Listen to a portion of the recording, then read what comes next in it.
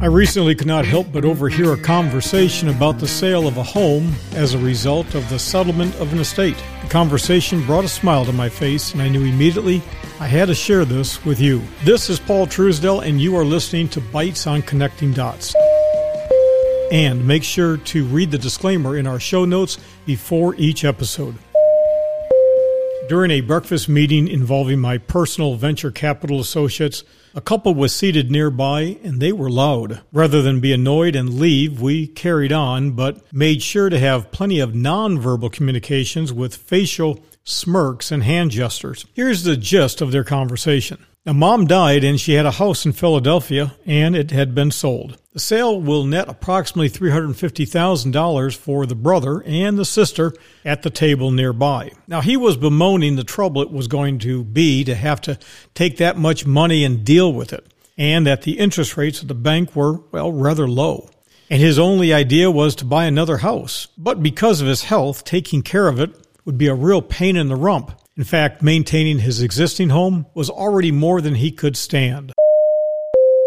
As for the sister, she suggested that he invest his money with her investment advisor and to be conservative with established stocks, paying a steady dividend. She was pretty good at explaining things, and we all wound up agreeing when we left the restaurant. She did a good job. But what did he have to say? Nope. He wouldn't dare invest in the stock market. That was for gamblers. That's right, gamblers. He also threw the word speculation as if every investor was a gold miner. Sis then went on to explain fairly well what a real estate investment trust is and how much more diversification he would have. Again, nope. The fees would eat him alive, he said. Let me repeat that. The fees would eat him alive. And he said he didn't have enough money to pay for management. No matter what that poor gal said, Brother Ding Dong had a comeback and a negative response. Later in the day, while talking on the phone with one of my investment partners in the real estate transaction we are working on, we wondered how many decades Brother Ding Dong has been putting caring sis down and why she even bothers with him. My associate reminded me that Brother Ding Dong told caring sis that nobody can time the market, and that he read this somewhere, and that was proof that you can't make money in the stock market.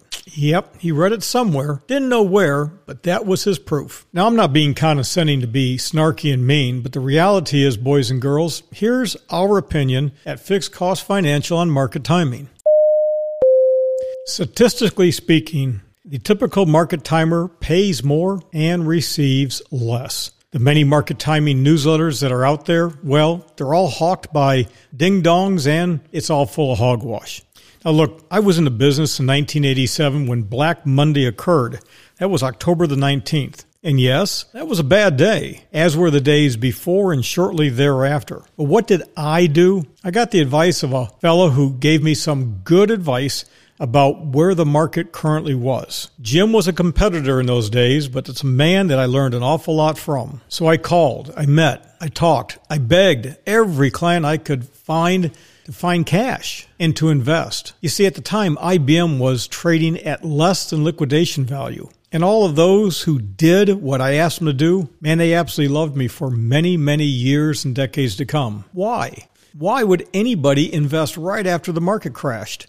While a 25% one-day drop drove most investors to sell, cut bait, and head for the hills, a lot were shell-shocked. But here's the thing. Those that did what I told them to do, the Standard & Poor's rose by 17.4% from December of 1987 through February of 1988. I get it. You lost money. You already lost it. Why should you lose on the gain? There are some things which are simply unemotional and statistically based. You want to buy low and sell high, and that's pretty darn hard for most people.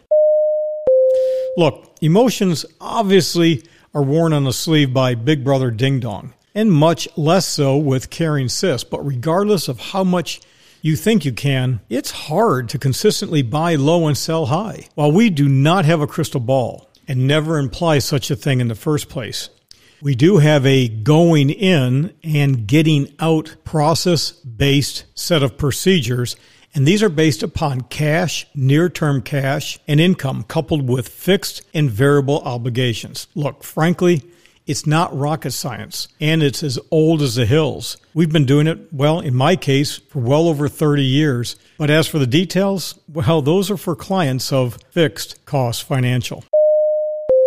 Well, let's wrap this up. And most individuals, well, they lack the emotional discipline to follow a formalized buy and hold strategy through the ups and downs. Emotional pulls to get in and out at the worst possible time is human nature. I don't want to lose out on a good thing is a day late and dollar short approach. As is, it's never going to end. I'm out. Which means, again, you waited too long. I bet Brother Ding Dong has spent his inheritance within a few years. What do you think? Thanks for joining me today. I'm Paul Truesdell with Fixed Cost Financial. If you have a comment, idea, tip, trick, or just want to opine, look, give me a call, 888-629-7864. What's that number? 888-629-7864. Now look, you can find us on Twitter. Just simply go to Fixed Cost Invest or on Facebook at Fixed Cost Investing. And our website always has additional features that's found above and beyond what's on your typical podcast player. And you need to go to fixedcostinvesting.com or simply use dots.fm. That's dots.fm. And do me a favor, please subscribe to Connecting Dots wherever you listen to your audio. And I'll be back tomorrow with another bite-sized bites from Connecting Dots. All rights reserved. Reproduction, retransmission, or use in any form prohibited without written authorization.